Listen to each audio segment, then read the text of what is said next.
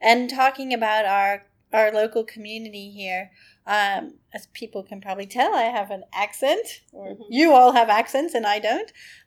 This isn't my original country, and I've been in Brisbane about 15 years, and that South Brisbane that you were just talking about is something I never knew about and can't even imagine. It's always been a concrete park lands with a fake beach since I've been here, and so of course there's still Musgrave Park as a gatherings place, but that richness of culture that seemed to be there when you're growing up seems to be maybe have dispersed or been dispersed, and that culture around Boundary Street maybe has changed quite and is changing still very significantly.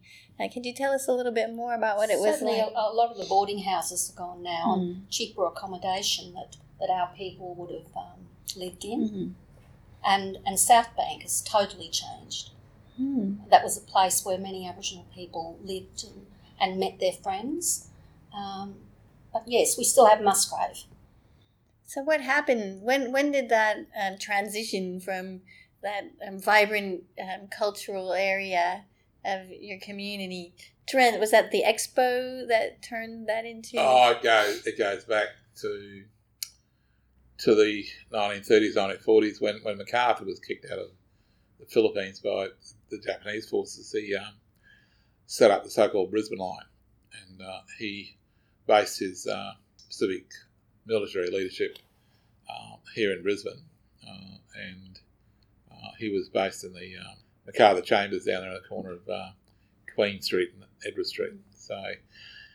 And he had all his white soldiers bivouacked where QUT at Kelvin Grove is, and down towards the Royal Brisbane Hospital in that parkland down there. That's where his white soldiers were, but he refused to let the black soldiers mix with them, so he had all his black GIs bivouacked here in South Brisbane. And it was a very interesting place because the black soldiers liked the really groovy music, and they liked the booze, the good times, and certain cigarettes that gave a bit of a buzz. So a lot of stories, and a lot of our mob, of course, welcomed black Americans, and MacArthur's intent was to keep the white ladies of Brisbane safe from these dreadful black people who only wanted one thing, etc. But a lot of the white ladies found their way across the bridge anyway, so a lot of things happened. There's a lot of families around Brisbane have children who date back to that time, and that sort of brought, because at that time there were a lot of merchant shipping companies had dock space, etc., right through that area. But as time went on, things changed. Yeah, just tell her that we'll call her back in 5 seconds. Hello. Yeah, so it was a really interesting place coming out of and then when MacArthur moved back into the Philippines, he took all these troops with him, of course. But a lot of the legacies still stayed in place because MacArthur did not trust Aboriginal soldiers, and then the American military leadership during the 1960s, time of Vietnam, also carried over that distrust of black Australians because that sort of entrenched racism. So a lot of black soldiers were left to in the service battalions here in Australia and other places, and the character of the place began to change, and then right the way through to because of the need for labour, a lot of the Protectionist Act's regulations were relaxed, and Aboriginal and Torres Strait Islander people were allowed to move off the missions and reserves and come into Brisbane to provide labour for the industries. So there's gradual shift in populations from the rural areas into Brisbane, rather through the 40s, 50s, 60s, and then there were house commission suburbs built on the south side and north side, and there were still those sort of clubs and nightclubs there around South Brisbane that had been set up during the heydays, and a lot of blacks just gravitated to those places. And where the Performing Arts Precinct is now, there were those same pubs. So, but then in the early 1970s, we noticed that a lot of things started to happen. So obviously the town planners were focused on a possible bid for the Expo, World Expo, Commonwealth Games. These sort of things were coming up. So as the licences for the black pubs ran out, then they were not renewed. So the pubs like the Adelaide, Palace, and Manhattan just became they were just not renewed, and they just people just moved out of those. And then the Ploughman was, because they had the Cobbers pub, they kept that up, and then there's the Shipping as well, because they had plans for that. So there's a lot of, like I said, forward thinking, and there were, back in when I was a kid, during the 60s and 70s, there were large numbers of our people living around West End, South Brisbane, Highgate Hill, but Dutton Park. But when you start to move into the 1980s, when, like I said, that forward planning started to kick in with the Commonwealth Games in 82, then the Expo in 88, then there was again massive shifts of population away from that inner city area, and a lot of our mob lost their cheap rentals and boarding houses, these sorts of places, and we moved out into a place like Inala, Gales, Goodna, Logan City. So the City Council and the Feds sort of constructed that welfare corridor from Ipswich right the way through to Logan and Woodridge, and that's what you have today.